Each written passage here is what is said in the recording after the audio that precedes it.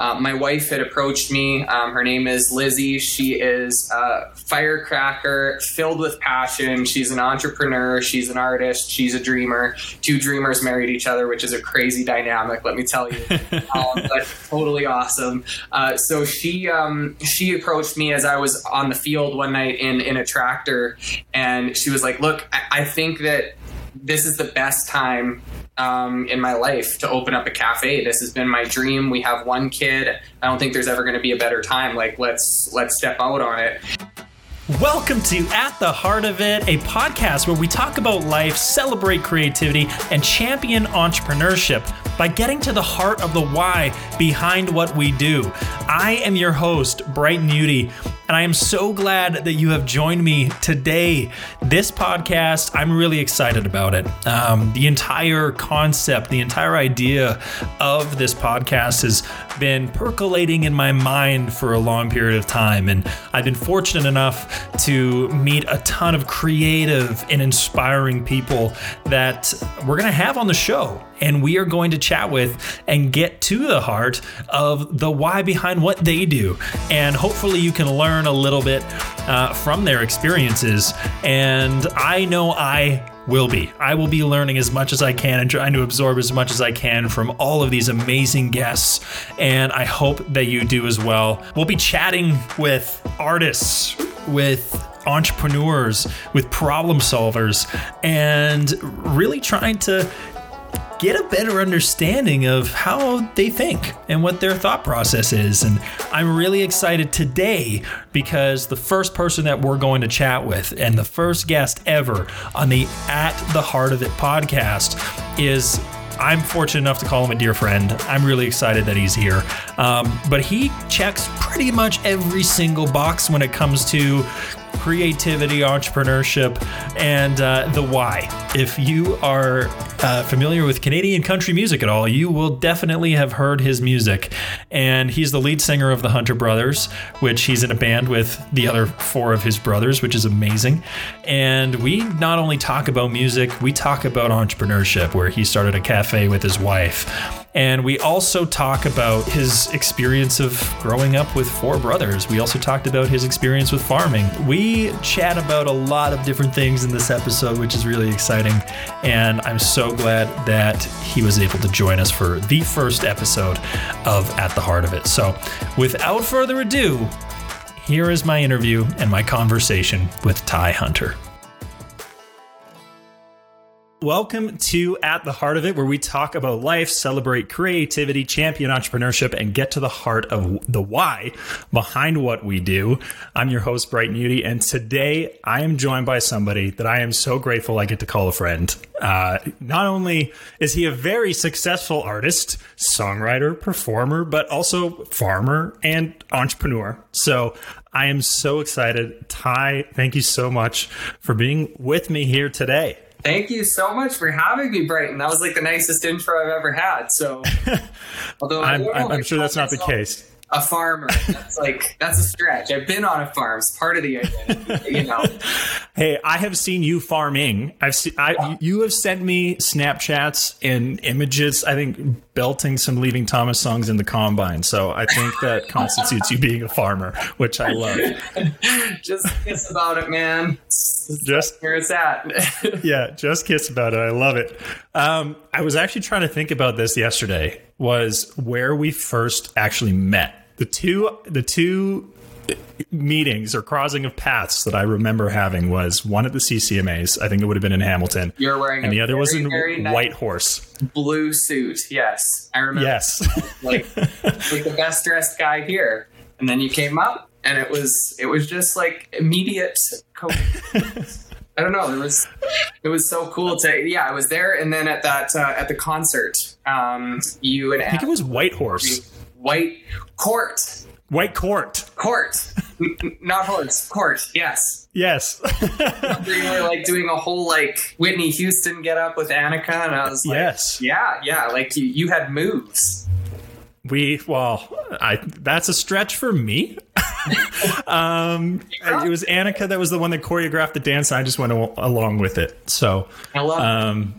Yeah, but it was really interesting how I think, I was super appreciative that you just like reached out and was like, hey, would love to continue to like chat, and kind of came out of nowhere. And I'm super grateful that we've been able to have, hour and a half, 2 hour long chats over the last, few months. And it's been so great, especially during this time with COVID and everything, being able to just chat with somebody about life. I mean, it's, I feel like those conversations are few and far between right now. And, those have definitely been great for me. And that's honestly exactly why I wanted to have you on as the first guest of At the Heart of It. So I'm excited to dig into those conversations a little bit more. But before we get started, I guess for anybody who doesn't know you, you're lead singer of the Hunter Brothers, which you're in the band with your brothers, which is amazing. Why don't you kind of share a little bit about, the musical journey and building your star, and also being able to share that with your brothers. What has that been like?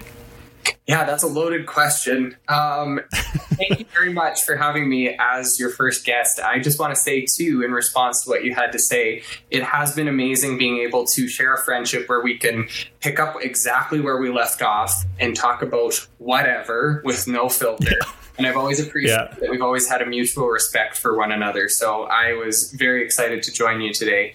I think when it comes to the music journey, music has just been part of my DNA. I literally was born into it. There's video footage of my mom pregnant with me on stage. So I was not born on the stage, but I was basically music. Pretty close. No, it was very close, about as close as you can get. And, we have footage of me in these little moments where I would introduce the entire family because you didn't want me singing into a microphone. And if they didn't give me the mic, I would sit in the back and make faces at the crowd. And I'm pretty sure they were watching me at that point and not the rest of the group. But so it was just something that I grew up with.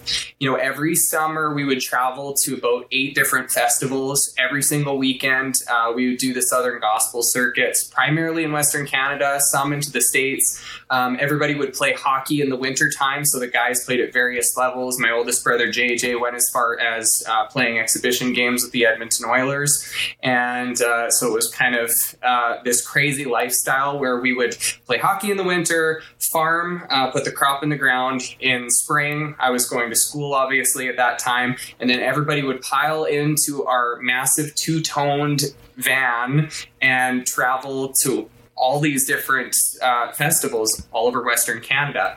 And so there was definitely a premium put on time usage for us as kids. It was important to our parents that we utilized every minute of every day. Dad had us memorize a poem called Life is Just a Minute. I'll actually say it because it's still go for it. In my mind. So life is just a minute, only 60 seconds in it, forced upon you, can't receive it, didn't seek it, didn't choose it, but it's up to you to use it. You must suffer if you lose it, give an account if you abuse it, just a tiny little minute, but eternity is in it. So that was like what we were all taught as kids. And we lived, this crazy lifestyle. I don't regret being busy as a kid. I think there were certain experiences where maybe we didn't, get to do some of the things that our friends were doing. But at the same time, I'm very, very grateful for parents who are traveling with 7 different hockey teams with 5 kids at one time. I honestly don't know how they did it. I have 2 girls of my own right now, and I have no idea how they facilitated that schedule. So then music just kind of continued to morph and change. We had reached a point where we were singing with some amazing groups in the gospel realm. We performed on NQC National Quartet Convention in Louisville, Kentucky, which is probably the biggest festival for Southern Gospel in the States. It was a convention, and we were one of 2 Canadian groups who were honored to be able to perform on the main stage. And we just kind of felt in our hearts as brothers that we wanted to start singing to a younger demographic. We were singing to people who were typically, I would say, 50 years and older. And we just kind of thought, hey, we kind of want to sing to people that are more in our age group. Not that we minded that, it was just kind of a shift in our heart. And so we kind of went through a few genre changes and ultimately wound up in country, which makes total sense with the farming background, with the hockey background, with the small town background. And when we released Born and Raised to radio, it was just like everybody latched onto the story, and it was like it all just kind of made sense because we had to find a genre too where the harmonies could come out in the way that we wanted them to. And there were definitely some struggles getting to that point. I'm sure we'll dive into that, but it wasn't an easy road to arrive where we're at today, that's for sure. As you know, the music industry is one of the most, crazy industries, farming and music, and the fact that we did both of them at the same time means that we're just crazy because it is so unpredictable.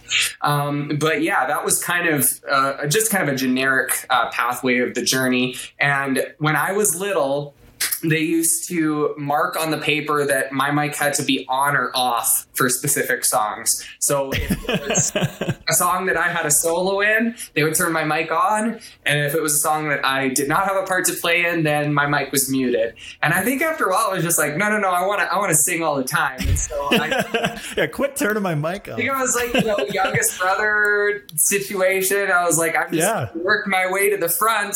And eventually they realized that I was probably the most passionate about performing itself, and so I just wound up being the lead singer. But all five of us are still in the band. All of us actually have different vocal registers, which is also crazy. Our mom taught us how to sing harmony as little kids, and Dusty sings way up in the stratosphere all the way down to Brock, who sings the bass. So we have 5 parts oftentimes when we're singing live, and nobody had to arm wrestle over their instruments. Everybody picked a different one.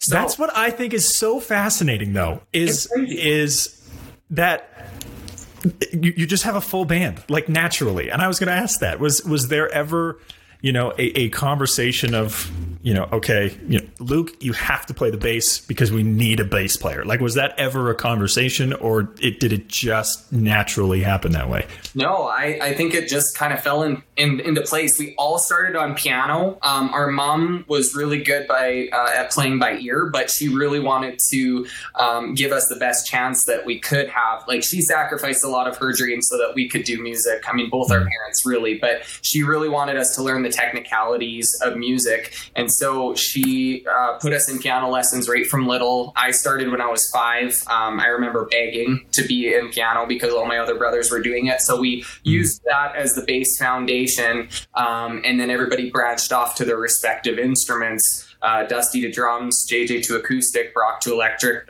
Luke to bass. I stuck to the piano. Tried mandolin for a brief period of time because I wanted to transfer into fiddle. Didn't pursue that as far as I probably could have, and just wound up that, performing was the thing that I love doing. So my mic stand is many times my instrument. There you go. That I love that. It's funny. I was spending a little bit of time doing just a little bit more research on your journey with the Hunter brothers and everything. Uh-oh. And I came across a video of, I think it was Dusty that auditioned for Canadian Idol. Yes, he did. And I just see, you couldn't have been more than like 9. I don't know how old you were, but there's this little clip of you just sitting at the dinner table, and I think it's Luke, JJ, and Dusty. Right? It's like that was my cameo on television. After the lifestyle shot of the younger brother. Yeah, no kidding. Which is where I'm going. Is I'm curious. I'm the oldest of 3, so I can't imagine being the youngest of 5. I have no comprehension of what that experience is like. But what was that like, having 4 older brothers to look up to and see the journey that they're going on, and what type of motivation was that for you growing up? Yeah, that's a great question. I think being a youngest child has a very specific vantage point, as does being an oldest sibling or a middle child. And that's something I'm really understanding the more I walk through life. I love studying personality types, and I love learning about people's stories and their narratives and their whys in many ways. But something that I've noticed as I've just, done a lot of research, or actually it hasn't been intentionally doing research so much as it has been just having conversations with fellow youngest siblings, and some of the language that they'll use, or some of the things that, are easy for them or don't come as naturally to them, are as a result of being the youngest sibling. So it has those challenges. But in my case, being able to look up to 4 older siblings, I don't know where I'd be if I didn't have them, honestly. Like, I just respect them all for so many different reasons. They're stand-up guys, and it's interesting because we will have conversations, and sometimes you really have to figure out what the other person is saying. It's been a process. 28 years. I'm 28 years old, and there's still things where I'm trying to figure out and understand where my brothers are coming from. But if you take enough time, you'll eventually get to this place where you realize that both of you have equal contributions to offer. It's just different. And so those differences can really be unifying at the end of the day. And that's really the approach that we've taken as a group, is how do we take our differences and apply them in ways that will make us stronger at the end of the day, because one person's thinking of the harmonies and the next person's thinking of the show and the next person is thinking of the little details. So that's on a musical front, but then just in life in general, where one person will come at things from a little more empathetic standpoint, somebody else is a little more practical, somebody else, JJ, oldest brother, make sure that the rails, don't fall off altogether. So I think being a youngest sibling just has those opportunities to look at the things that your older siblings have done positively, and things that maybe you don't want to do so much. Right. And then you just, you have like 4 additional mentors in multitudes of ways. So I'm very grateful for the upbringing I had. I was quite a bit younger than all of my siblings. I'm 13 years younger than JJ, and I am almost 6 years younger than Brock, who is the second youngest. So in some ways I was kind of like an only child. So I did have a lot of independence, in certain seasons of my life. And so it was interesting for sure. But I was like the leftovers, just the old the leftovers, the old egg. There you go. Well, I'm curious. I know you kind of touched on it a little bit, but what is the dynamic like working with your family so closely? And I mean, this is, and I think we'll get to the coffee shop in a little bit, because I love your story behind that. But you are in a band with all of your brothers. You farm with your brothers and your family. Then you're also in business with your wife, with Lizzie, with the coffee shop. And I love how interconnected your personal and professional lives are. And I think it's really, really inspiring. But I would love to hear how you navigate some of those relationships, or complexities or arguments or disagreements through different things, because obviously family you handle differently than other people. I can tell you that for free right now. But how do you kind of navigate some of those times? 3 words: trial and error. That is the summation of it. Don't by any means have it figured out, that's for sure. Communication is obviously just key, and it's a lifelong experience. I'm learning that more and more and more and more. In my marriage, it's just something where you come to the table with different vantage points, and you just have to take enough time to be able to hear the other person. Have patience, obviously, because it's just, decisions don't need to always be made right away. And then there's other things that do need to happen, quicker. So you have to just figure out, because I'll give you a prime example. Dusty took 5 years to decide that he wanted to marry Suzanne. I took 1 year to decide I was going to marry Lizzie. So that alone, kind of tells you that there's a difference in our thought process, and there's pros and cons to both.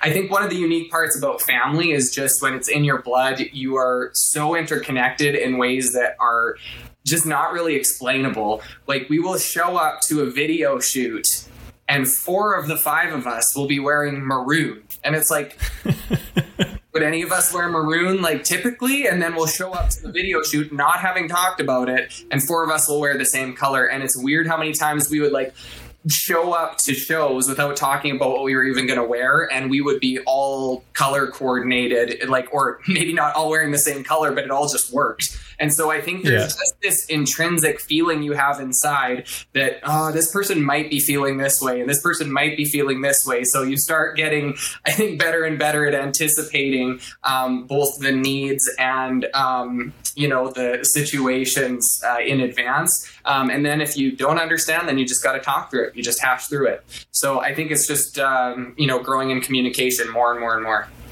Right. And I mean, you talked a little bit about like personality, not tests, but like we have talked about the Enneagram before. And have you gone through that with your but have you gone through that with your brothers at all? Like, is that almost like a language of understanding everybody's personality? Do you use that in that way? Like the Enneagram? I definitely use it as a filter for sure. Okay. I feel like I went through a season where I was like, guys, we all need to do this because it changes your world. Like, it has been the number one tool in my relationship with my wife. Just being able to understand and have that empathy for the other person. What I love about the Enneagram is that it creates a sphere of compassion, and it helps you understand what your shadow spots and what you're not good at. And that's humbling, but it's important to ultimately grow. Because sometimes I've noticed that certain tests, like, they focus on, all the flowery parts, and it's like, that's great. That's awesome. We need to focus on the strengths, but we also need to check in with our weaknesses, because those are the things that are going to pull a group apart at the end of the day. Mm-hmm. The weaknesses are going to pull any organization apart if you cannot understand how you operate out of your weakness and your fellow worker or brother. So that's what I love about that system. For any of you who are interested in the Enneagram, check it out because it's very helpful. So I know that we've gone through certain things. Certain bros have maybe jumped into a little more than others, but I'm pretty sure Dusty's a 1, which is the perfectionist. I'm a 2, which is the helper. JJ's a 3, which is the achiever. Luke is a 6, which is the loyalist, and Brock doesn't like personality tests because he doesn't want to be put in a box, so I'm pretty sure he's a 4. But I also think there's a good chance he's a 5 with a 4 wing because he's a mechanical genius, and so he pulls everything apart. So interesting. I think he's a 5 with a strong 4 wing, but that's my interpretation. You're not supposed to type people, so I just went against the grain of the wisdom of the Enneagram. But yes, I do run things through that filter, and it gives you that added level of grace where you're like, right, this brother, it takes him longer to process this, or this brother's probably thinking this. And lots of times it's right. Sometimes it's not. So we were told by our dad growing up that assumptions will ruin relationships. So that is like a key thing. Don't assume and live in assumption because it will wreck you. Your dad sounds like a wise man. He is. He's crazy. He was a figure skater, and so he was a showman. Did you know that? I didn't know that. No. Yeah. He was one of the first, I think he was the 2nd or 3rd person in the world to attempt a backflip on ice. So he used to do it over a barrel. Or maybe it was the 2nd or 3rd to do it over a barrel. I don't know. Maybe he was the only one. I have no idea. But it's some crazy statistic like that. Which just suggests that he's crazy and awesome. But he was a figure skater, showman, and then he met when him and my mom met. My mom thought that they were going to go on the ice show and travel around the world, and she had prayed very specifically she would not wind up in Saskatchewan, and she wound up in Saskatchewan, married to a farmer. And so she often says that God has a sense of humor, so my dad has a lot of unexpected twists and turns that kind of come out of his story. Yeah, that's amazing. Also, I love that poem. Like, I'm going to have to print that out and post it somewhere. It's a great one. It's a gooder. It's a gooder. Absolutely. I want to kind of change gears a little bit. We talked a little bit about the music and family and your brother, but one of my favorite things that you and I have talked about is your experience opening the coffee shop in Shaunavon, Saskatchewan. And correct me if I'm wrong, but there was no other kind of like boutique cafe around in the town, right? And you went, I think this is a great opportunity. But for me, I think what was really interesting and kind of the whole essence of the podcast is the why.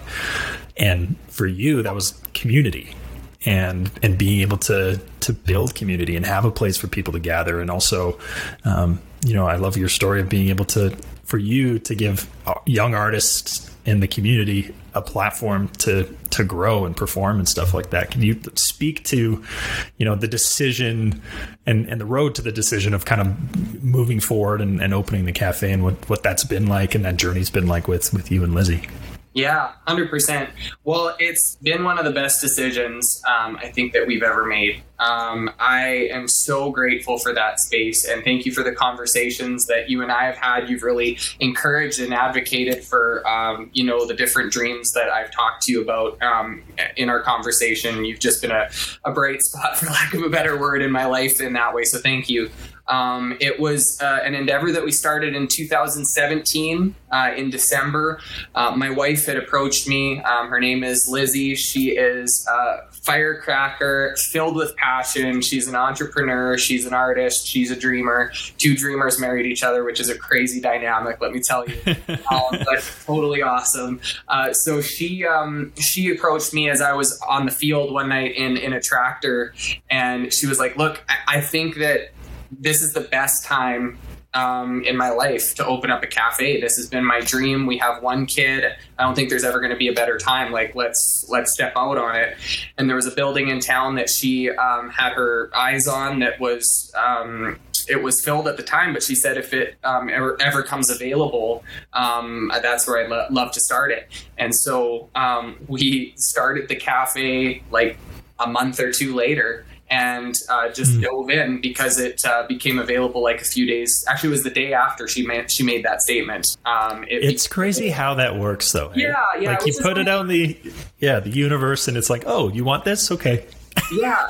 It's one of those things where you learn to not underestimate those little nudges that go on inside. And so for me, it was really important in my relationship that I advocate for the things of my partner as much as I do the dreams, in my own life and heart, because that to me is what equality is about. There's so much more than that, but that's one component, is that, it's not just my life anymore. It's this person who I'm living with, and their dreams are just as important as mine. And so in being two dreamers, it was really important for us to figure out how is this dynamic going to work as a national music career was unfolding. She had to sacrifice a lot. And so you hope to reciprocate that in ways. So starting a cafe in the midst of that was a crazy decision. But I'm very grateful that we did. We joined in with other business partners and launched a space. There wasn't a cafe that was like what we created in our town at the time. There was a local restaurant, still is there today, called the Harvest Eatery. It's one of the best restaurants I've ever eaten at, and we have it in our small town in Saskatchewan, and it really gave a cultured experience for us in a community of 1,800 people. And it kind of, I think, gave young entrepreneurs that energy and excitement to dream and to bring what they were excited about to the community. And so we opened up the cafe, and, it went very well for a couple of years. It was very busy being on the road and managing that. Our business partners definitely filled in the gaps when we were gone. Lizzie and her business partner, whose name is Megan, both went through pregnancies at one point within the process. And so just figuring out all of the dynamics of that was super cool. And then when COVID hit, we were faced with a whole new set of circumstances, because how do you keep a small business running, and B, it's coffee. Like, you can't run it around and still have it hot and taste what it needs to by the time it gets to somebody's doorstep. So you can't do the skip the dishes thing with coffee very easily. And so we were confronted with a decision: do we keep going or do we stop? And we talked about it, we thought about it, we considered all of the different, pros and cons, and weighed it out. And I just felt in my gut, I was like, I don't feel like we've come this far to just stop. I feel like that it just doesn't feel right in my spirit. And so Lizzie said, she's like, I feel like I've done what I need to do up to this point. If it closed, I feel like I lived out what I needed to. But I was not so convinced that we needed to close at that point. So it was really interesting how things kind of just came together at that point to potentially open something new. So we had our eyes on another space in the community that we felt would help us expand. And we realized that the only way that we were going to make this work is if we sold more than coffee, because people had bought into it, but we needed more options. So with our head barista's passion for coffee, Lizzie's passion for not only coffee, but the environment it creates, and the boutique side of things kind of became an option where she was like, I'd really love to curate boutique items, both home and women's clothing and baby items that people can shop and have a coffee. So she brought that to the table. And I was like, well, my heart is for young artists in our community, because growing up, we just didn't have a whole lot of options. And so we put a little stage in the back of the cafe. We haven't been able to run a whole lot of events up to this point, but that we saw that as being an opportunity to really build community for our young artists. And then we have our local restaurant, Harvest. There's multiple of them, but that specific restaurant that we love so much, we decided to partner with and do their lunches in and through the cafe space. And so they were very gracious to give us their panini press and a lot of their lunch items. So we partnered with them. We partnered with another business in town. And it just ended up being this, collective experience where a bunch of people's passions came together in one project. And what we've seen is that it's completely revolutionized the way that we think, the way that we approach business. Collaboration is so key moving forward, that you're not, viewing people as competition, but you're viewing how do we collaborate to build community. And in the sense for community with unity, like what that means is that we do this together. And so it's just been so fulfilling in not being able to play shows in the last year. I will just go into Meeting Grounds. That's the name of the coffee house. If I'm having a bad day, because my people are there. It's a space that we renovated in 2 weeks and flipped the space around. And just a group of people came together because they believed in it. And what I said to people this last year, I said, we are selling coffee. We believe in selling a high quality product. We sell Phil and Sebastian beans, which you're familiar with. And I had Calgary, a nice coffee over Phil and Seb coffee a while back. But more than that, I really believe that what we were selling this last year was connection, because we had limited capacity in how we were able to gather, but we worked within the guidelines to figure out a way that we could still create that connection in creative and innovative ways. And so I don't think we were just a wants business this last year. I think we were a needs business. Right. So I think the why is exactly that. It's connection, it's community, it's art. We now have all of our baristas have their own contribution to the store. One of them has started doing charcoal art.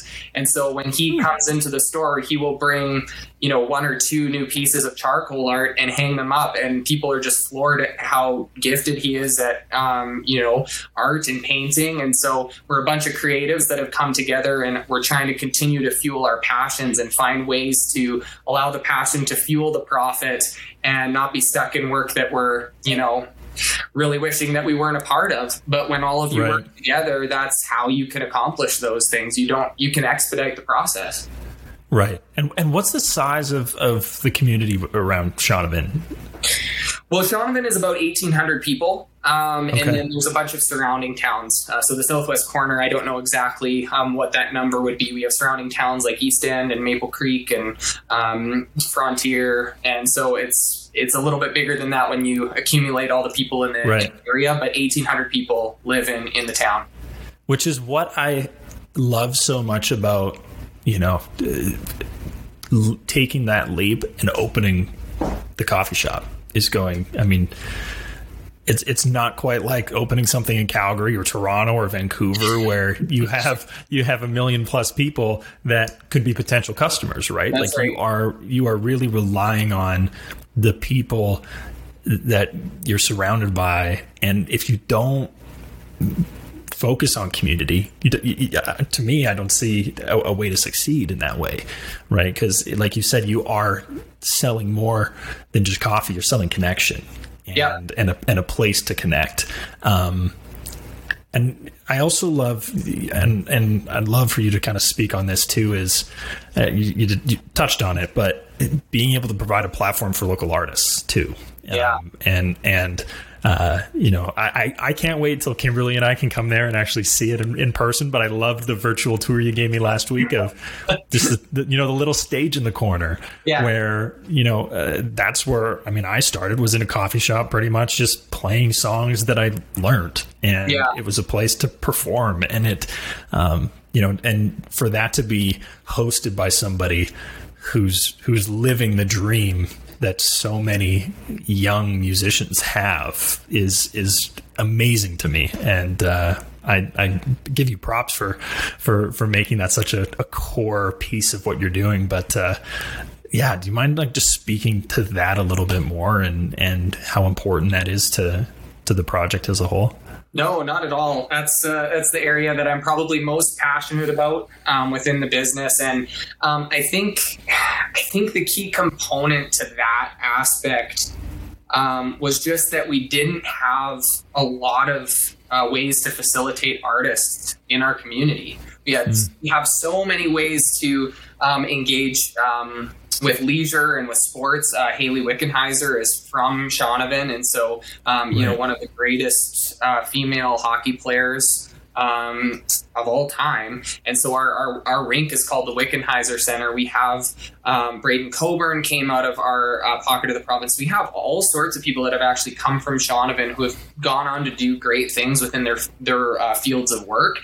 But I just was looking at our town, and I was like, we don't have a lot for artists, because I lived that story. Like when I was growing up, I had so many unbelievable opportunities, and we did have piano teachers in the area, but it was just limited. We just had limited access, limited resources to do that type of thing. So in walking through that process, well, actually one thing I was able to do was SPS Idol. It was a singing competition when I was in grade 6. A couple of the teachers in our elementary school gave us that opportunity, and that's probably a huge part of why I was so passionate about performing. It was in my DNA, but that was, just something that could facilitate that for a few months of my life, and I loved it. So I was like, how do I reach the kids that are like me that are in this community? And I think that's the key, is like, who's the audience at the end of the day? Who are you gonna serve, and who are you going to give your gifts and abilities to? And I was like, it's the young artists, because that's who I am. And so in this community, I was like, okay, we don't have a lot of opportunity for young artists to be able to steward their craft. And so I think it was just really important to help move that process along. But something I didn't want to do was just kind of sweep in and, all of a sudden be like, okay, this is what we're doing. There were lots of people who were feeling the same way that I was. That's what I started realizing. So I started just having coffee with people who were like-minded, where they were like, we need to engage our community this way. And so we just, and it's so interesting because it's a fruit bowl of people. Like, we are like that proverbial salad bowl of people who have come together and realized that we all share the same passion. And so we're actually going to be hosting an art camp later on in the summer together with workshops for the kids and everything. And as soon as we're able to open up the stage side of things, we're going to be having poetry nights and musician nights. So I'll be helping coach some of those kids in their talents and give them a place for them to perform.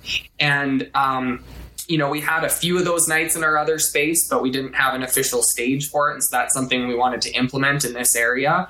And what was also really important is that some people love to do music and art as a hobby, and that's totally fine. But there's some people who deep down really want to pursue art and music and poetry and whatever craft or ability it is, and be able to monetize that. And quite often in small communities, music would come for free, which is fine, because lots of times artists will do things that they are passionate for exposure. Getting paid for exposure, yeah. But you wouldn't ask a restaurant to cater a meal for free. Like, you wouldn't ask, anybody with their business to just do something for free, typically speaking, right? And I started realizing, I'm like, we're kind of doing this to ourselves sometimes and not creating a space that we can monetize for these local artists, so that, even if there's only 2 of them in the community that want to pursue it on a larger scale, we need to create platforms as a community that says you're just as important as everybody else who belongs here, whether it's oil and agriculture and everything that's in this town. Artists have that unique ability to bring people together, and that ticket's worth something at the end of the day. And it's those 10,000 hours that have gone into that passion. And so that's a huge heart behind it as well, is being able to put a ticket price on these young kids who have these abilities, help coach them and get them to a place where they can put a show on and just say, hey, we see you. Totally, which I love. I think I share a very similar experience with you of having kind of that talent competition in some platforms in order to go out and perform and just try things, whether it was like musicals or talent competitions at the Calgary Stampede, which this is a whole nother thing. They've defunded that program at the Calgary Stampede, Talent Search. And it's devastating in the way that it gives the opportunity for people to find out, who they are, and also grow the passion that they have. I competed in that for 5 years and then was on the committee for 5 years after that because I believed in it so much. And it's amazing having that opportunity, especially in a community, like you said, that doesn't have a lot of opportunity for outlets like that. Which is amazing. That's incredible. Guess to backpedal a slight bit. Yeah. While we're on the why, no, it's all good. It's all good. Play some of this, but yeah, no. It's all gold. It's all gold. But it's just because we're on the track of the why. Yeah. And another why that I thought was really interesting that you shared with me was, for you, the why behind farming and providing food and the, being able to, if there was opportunity for philanthropic activities, or, if the Hunter Brothers were to open a foundation, that, food would be such a big piece of that. Can you speak to that side of things a little bit more? I know you were saying it's like last year, I think you guys did chickpeas. Or something. And it's like, it's just chickpeas, but what it actually provides and where it comes from. It's like that for me as a city kid was such a new thing to really consider, because I hadn't really known anybody that farmed, but to hear you kind of talk about that story and the why, to me was super fascinating. Yeah, absolutely. I never was super passionate about farming. It's never, music makes me feel a different way than plants do, for sure. But it's what I've seen is so incredible, because I've been able to have this exposure to this farming operation. Lots of times I think that Saskatchewan and the agriculture community, there's a certain rap that it has where it's like, oh, there's nothing there. And it's like, there's so much, just in the natural beauty in terms of the wide open spaces, thanks to the chicks.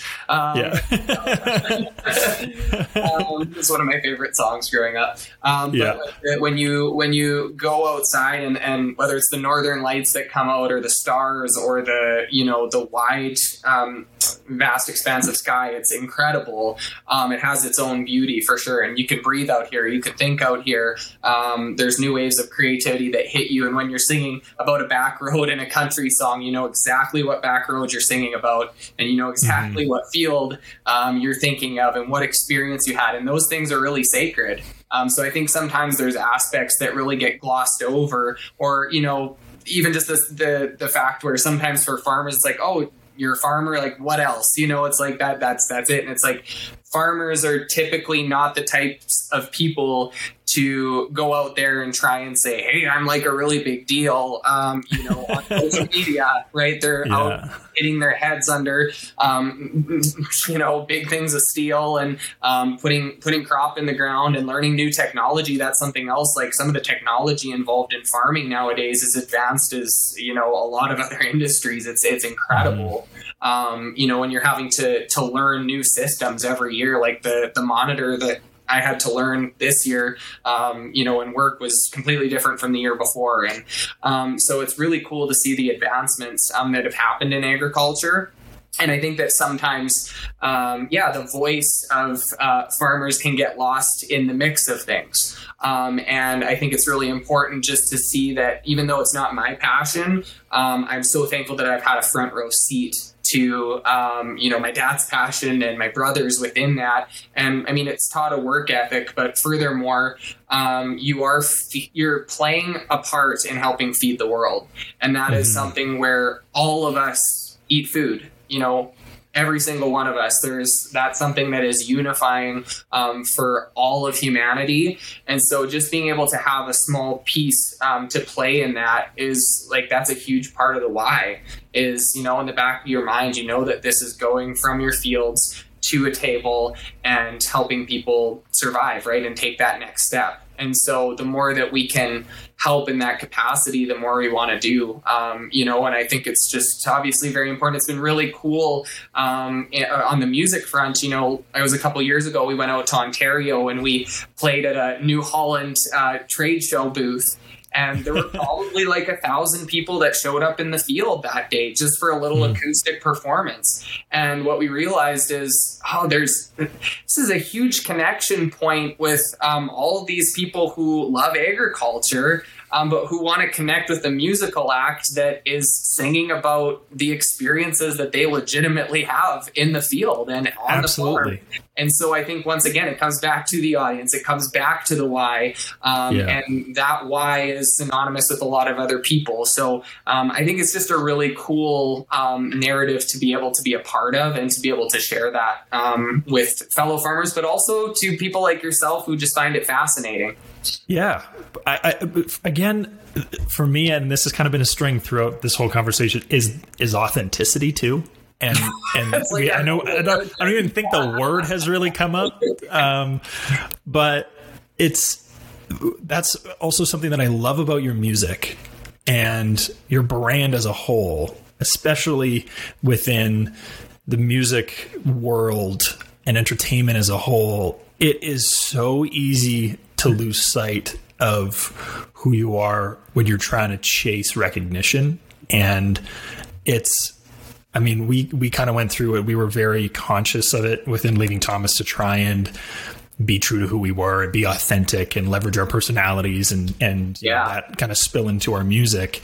And it just is hard when you want to build a career, because you need to connect with people. And, if you're trying to chase something that somebody else is doing, it may come across as inauthentic or disingenuous, and it just doesn't ring true. But it's something that I love about what you and your brothers have been able to do with your music is, and honestly, I've heard your manager, Ron Kitchener, also say this, is that it's, you're the most genuine act that you will ever see, because you're singing about things that you actually care about. You're singing about things that are actually a part of your life. And you carry that through everything that you do, which is amazing. And I mean, even down to the, Hard Dirt for me was so timely when you released it, and personally is my favorite song that you have released. And I'd love to hear the story behind that, because it ties in the farming, it ties in music, but it ties in the times that we were in. Speak to the story of that song.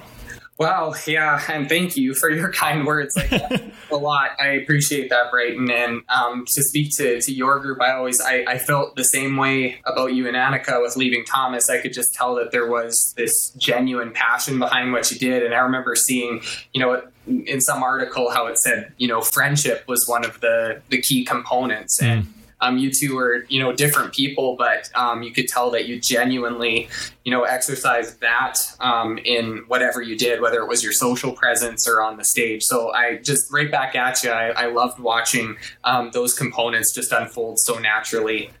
So you guys had discovered your why like early on, it carried through. So Hard Dirt is also one of my favorite songs to date that we've ever been able to put out. I think it just checked all of the boxes for all of us on so many levels because, Hard Dirt is, it paints a picture right away. And in saying I grow better in hard dirt, obviously that's not the case if it's hard for too long. It does need rain and it needs wind and it needs, moisture in order for a seed to grow. And that process is so fascinating to watch. There are so many parallels between seeds in the field and human beings. And that was like the parallel that was drawn in this song, is that when we go through difficult times, when the sun comes out and it just keeps beating down, you grow resilience in that time, and struggle ultimately makes you stronger. It is our scars. It is our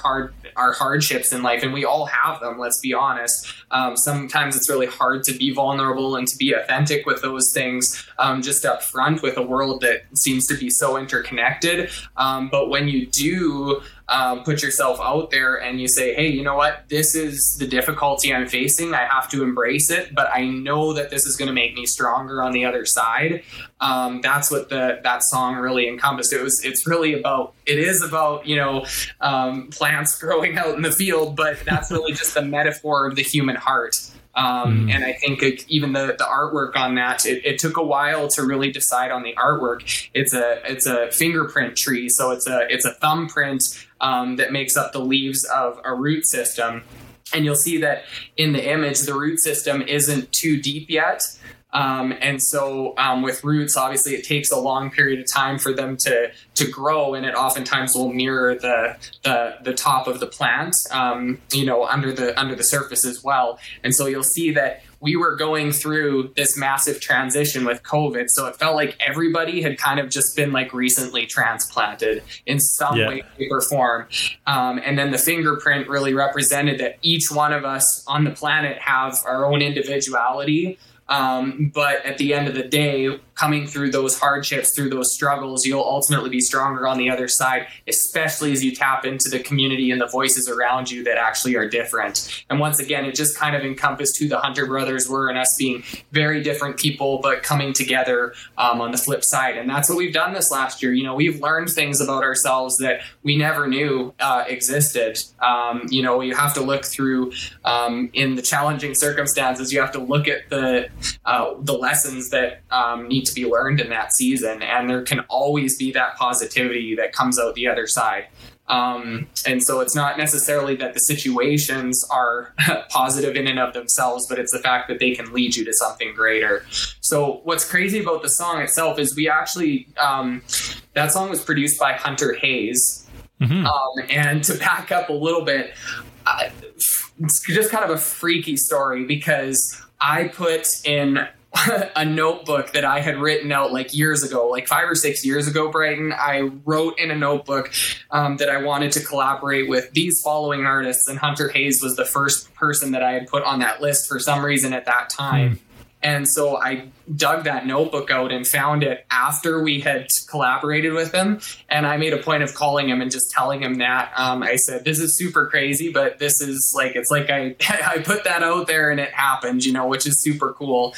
So I'm a huge advocate of people not giving up on their dreams. That's for sure. Because you just never know what can happen. Sometimes you don't even remember what all you've asked for. But my wife Lizzie is, she's not the biggest country music fan, I'll be honest.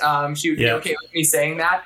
But when we first were dating, if you went onto her website, she was a photographer, still is a photographer. It had said that she loved listening to Hunter Hayes. And so the song Tattoo became like the song that threaded us together. I remember after I asked her out, heading home from Airdrie, Alberta, and just being in this state of euphoria, I was like, yeah, like she said yes. And I listened to that song on repeat over and over and over again. So the fact that Hunter Hayes has now played a part in this story just feels like it came full circle. And so we were recording the song in Nashville in February of last year. We knew that it was going to be the next single. We had already decided that pre-COVID. We're like, we feel like we need a message song. We feel like we need to put something out there that really speaks to the heart of who we are. And that was the song. And we recorded not all the vocals, but we got it started with Hunter when we were in Nashville. And on the last day that we were in Nashville, the day before we left, we also wrote a song called Just Wanted You to Know. Mm-hmm. And I'll just touch on that really quickly too, because I was laying in bed one night. It was the night before the write, and it was the night before the last write in Nashville.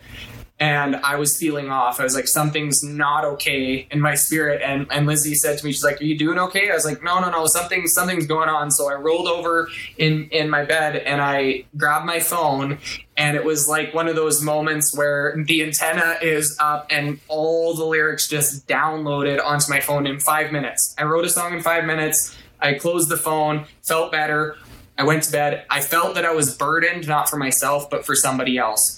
Woke up the next morning and I went back and reread the lyrics, and I was like, hey, they all actually make sense. I didn't know if it would make sense at 11 o'clock at night before, so I looked, I was like, it all makes sense. I went into the writing room, and unbeknown to me, JJ had been noodling around with a melody line on his acoustic guitar 2 days before that ended up being the music for that. Dusty brought in the melody line, and Victoria Banks and Robin Collins helped thread the song into something that was a little bit different from how it was originally written. I still have the original lyrics in my phone that really speak to the heart of you hurting for somebody else, like kind of just the message of empathy.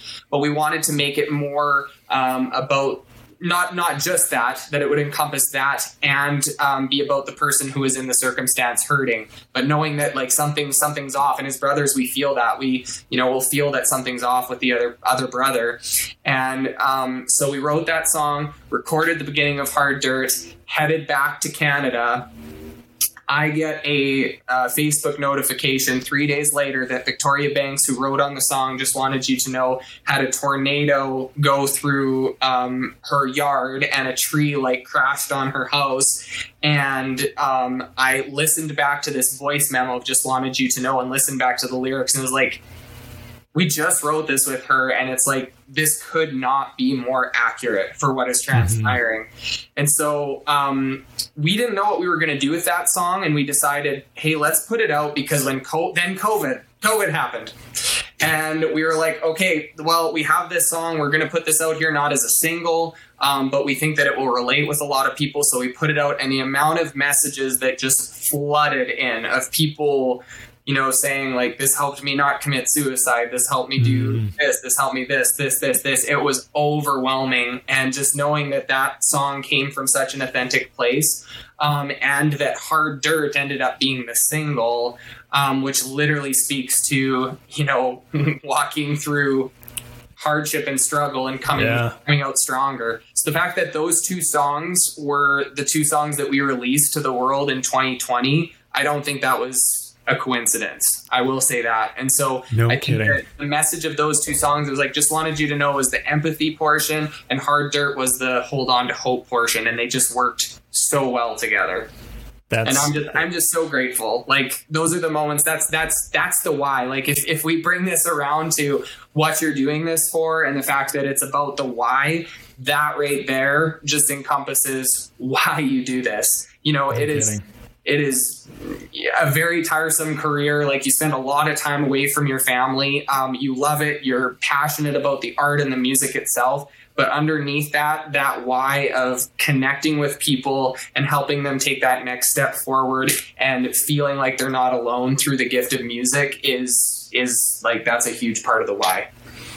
That's you've told me that story before, but it is one of my favorites. It's for anybody who is not a songwriter as well. The fact, what's so crazy to me is that you wrote those 2 songs in like 2 days, or you had just recorded Hard Dirt, and then so.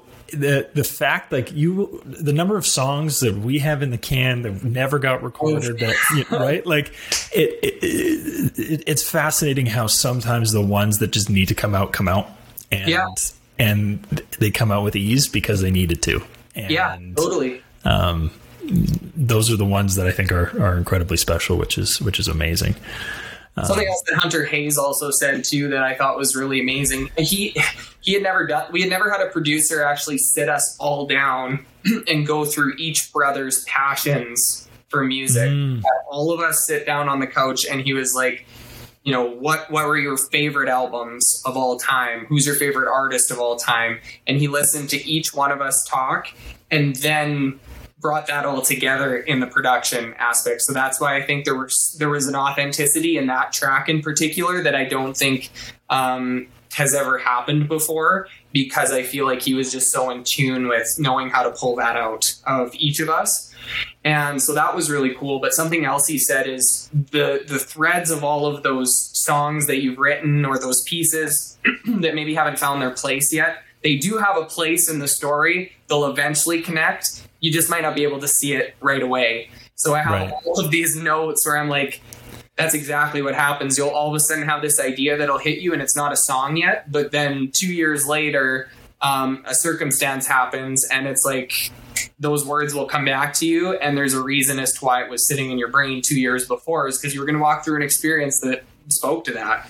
And you were going to live it out. So it's crazy how that happens. Yeah, no kidding. One of my favorite pieces about interviews is and having done a ton of them with radio and everything, is the rapid fire piece. So we're going to get to that in a second. We're going to kind of start to wrap up there. We're going that way. We're going to go that way here in a second. But one thing I wanted to touch on before we get there is your social media presence, both as you and the Hunter Brothers account, is one of the most entertaining things to follow ever. And one of my favorite posts that you guys did, and I need to know how this happened, was the Tower of Pianos. How did I know you were going to say that? And I mean, you alluded to, obviously every one of you learned piano, but whose idea was it to stack 5 pianos on top of each other? B, how did you do it? And I guess C is why. Why is because we're idiots. Can I say that? It was probably one of the stupidest things we've ever done. Don't try that at home. But okay, well, we've had a few ideas with pianos, and we used to, in our gospel show back in the day, we had this number where, I would go to the piano and I would play, and then a brother would join in, and then they'd kick the other ones off, and we had 3 on at a time. And then eventually it led to all 5 of us playing on the piano at one time. And so we did this for a number of years. We carried that into our country show for a period of time, actually, too. And all 5 of us would be on one piano. So one day we're just sitting in the shop and we're brainstorming over some ideas. And there were some other things that came out of that brainstorm session that I'm not going to say yet because they haven't happened yet. They were maybe a little milder version of the piano. So those were kind of the original ideas. I'm not going to say that yet, but Brock and I have this weird, I don't know, brotherly banter that we go back and forth on. It's just natural. It happens when we're out in the field. Like, we'll take a word that's, that somebody says that maybe they haven't used it in the right context, and then we'll just keep throwing it in as a pun and go back and forth. And we'll do these like little weird things like as brothers. So we're standing up in the shop and we're talking about this piano idea. Brock all of a sudden gets this look on his face. It was the look. And he was like, I wonder, what happened if you put like a piano on top of another piano? No, wait, what if you put 5 pianos on top of each other and had everybody playing them simultaneously? And I was like, yeah, Yeah, totally. Do you want me to? Yeah. I just rolled with it. I was like, do you want me to put this out on this site called Shaunavon Observers? Okay, there's a site called Shaunavon Observers, which is my hometown observation site. Need I say more? And I put out this statement that said, does anybody have upright pianos that they would like to give away? And I did this within minutes of the conversation. And I kid you not, Brighton, in like 5 minutes, I had like 18 to 20 responses saying like, I have a piano, come take mine, please come take mine. So I was like, oh, well, apparently this is the question that everybody has been waiting to be asked. Everybody's got pianos that they want to give away in Shaunavon. So we started, we got the guys on the horn. We said, okay, guys, we're going to stack 5 pianos on top of each other. And our work crew here at the farm, Brock, all of a sudden started orchestrating the details where he's like, okay, we're going to need this type of lumber. Again, he's brilliant with mechanics. So he's like, we're going to need this type of lumber. We're going to have to go get the flat deck trailer, put this stuff on, and then we're going to do this. Basically came up with the blueprint in the course of a couple minutes. And I started making contacts with all these people in Shaunavon about their upright pianos. And so we took the brothers around town and go start putting pianos in the back of a half ton. And these things are massive, like mammoths. Like they probably weighed like 1,000 to 1,500 pounds. Oh, upright pianos are crazy. Yeah, they're crazy, right? Because they're from like way back in the day when things were just made like, so solid. And I got to this one lady's house and she was like, so what are you going to be doing with this? And I was like, do you really want to know? She's like, I don't really care. I was like, okay, well, that's good. I'm like, we're not going to destroy it. But I said, there might be a few screw holes put in the top of it. And she was like, okay. So I didn't go too much further. I said, we're not going to push it off a cliff or anything, but I didn't tell her what we were doing with it. And then we brought them all back to the home yard and started stacking them one on top of the other with a series of mechanisms, with some tractors, with some lifts, with a crane, and put them all on top of each other, attached them to a wooden backing, and put 5 on top of each other, and then made little platforms, and decided that all of us would play simultaneously, but on different pianos instead of just on one. So we did this little Scottish jig. We have a Scottish heritage, and so we decided to do this little Scottish jig at the same time. And I don't remember exactly how it was decided who would go on the top and who would go on the bottom. I actually think the bottom was probably the most unsafe position. Rob wound up on the top, then Luke, then me, then Dusty, and then JJ. And I distinctly remember like this thing was like kind of swaying a little bit, and Luke starts stomping on the platform above me, and I was like hitting the platform like, stop it, like he was just trying to mess with me. And we get through this thing probably like 4 or 5 times. Had my buddy come and film it and record it. And it was with a drone and stuff too, wasn't it? Yeah, well, he actually was in a bucket of a tractor, and he was like being like transferred back like this. And so we just makeshift stuff. We try and come up with new creative ways to do it, because if you don't have the equipment, and usually you can't go and rent it in Shaunavon, so you got to come up with your own way of doing it. So come up with some techniques, played 5 pianos at the same time, put it out as a celebration, because I think that year we were nominated for 3 CCMA awards, and so that was our celebration post. And the rest is history. We have more ideas in the bag, and I'm very curious as to how they unfold. Let's say that. I'm excited. So if you don't already follow the Hunter Brothers, you gotta go do it just to see the next crazy thing that they do with pianos. You'll never know. You never know. Well, we're gonna start to wrap up here, but like I said, this was always my favorite part of interviews. Was being put on the spot, having to come up with random answers to random questions. And I had a lot of fun putting these together. I think what's going to happen is I'm just going to answer or ask every guest the same questions. And it's not really rapid fire, because they start off pretty rapid, but then they get a little deeper the further you go down. So I'm really excited to hear your answers to these. So are you ready? Oh, I'm so ready. It hurts. I don't think I slept enough last night, but let's go. Okay. So the first one's pretty generic. I feel like for podcasts, they ask this all the time, but what is one book you feel that everyone should read? Wow, that's a big question. 7 Habits of Highly Effective People by Stephen Covey. Awesome. What is your favorite song? I would say September by Earth, Wind and Fire is the first one that hits me. But I'm a huge Stevie Wonder fan, so there's a lot of his hits that I absolutely love. I feel like you and Annika could jive on that forever. Oh, could Stevie we ever? Wonder. And then I was raised on Motown, so that's Nice. what my dad raised me on. There you go. Salty snack or sweets? Oh, salty, easy. Okay, what's your favorite salty snack? I now really like the spicy dill pickle Miss Vicky's chips is my new favorite. Interesting. Yeah, like dangerous. There you go. Dangerous, or full plate of broiled nachos at night, just a big old gut bomb, so you feel horrible when you Gut bomb. I don't think I've ever heard that term, and I love it. Yeah. Big old garbage gut over here. There you go. Lazy beach vacation or a crazy travel adventure? Crazy travel adventure for sure. Nice. Do you have a favorite destination that you would like to go to in a crazy travel adventure? I really want to go to Cedar Point, which is, I think it has some of the most roller coasters in all the world. I just want to go on roller coasters all day. And then my dad has agreed to take me to Vegas to just go and see shows as a father-son experience, and we haven't done that yet. But that'll be happening hopefully very soon. So that's awesome.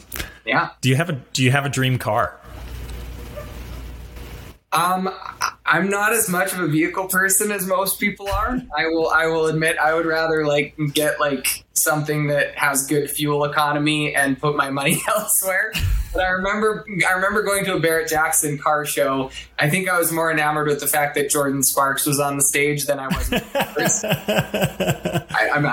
I was like a big American Idol fan as a kid growing up. Yeah. And so I was standing behind her in an Elephant Ears lineup, and I didn't actually have the audacity to go and talk to her. But I did see a car that I liked. It was called a Lotus Evora. There you go. Favorite local small business in your hometown? I feel like it's cheating if you say Meeting Ground. So no, I won't. I'll say Harvest Eatery. Harvest Eatery. There you go. Yeah, Harvest Eatery. One quote that you live by. Well, I gave you the poem. I gave you the Been a Minute. You did. Been a Minute poem. Sorry, life is just a minute. I gave you that poem. That's definitely one that I live by.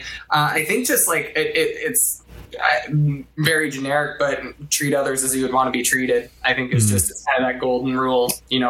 Be kind always. There's no reason ever to treat another human being poorly, and so I think I always try to see the best in people, and that's a philosophy I try to live by when I'm behind the coffee counter. My friend who stands behind me, he always, whenever I give a compliment to a customer, he tells them that I say that to everybody, and I'm like, I do not. I have to, and it turns into this banter. I won't say something that I don't mean, but I will try and find something to say that's positive.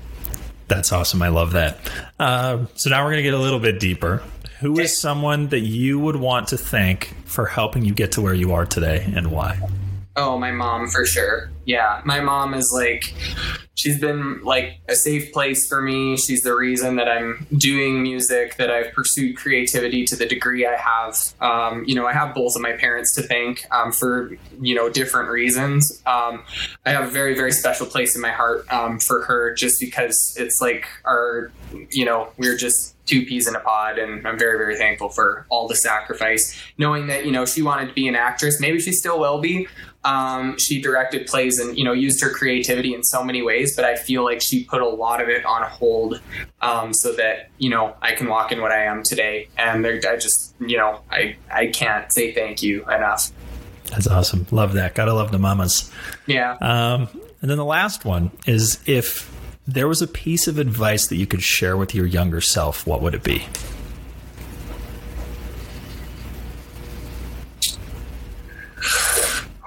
That is the classic podcast question, isn't it? I've just come down pat by now.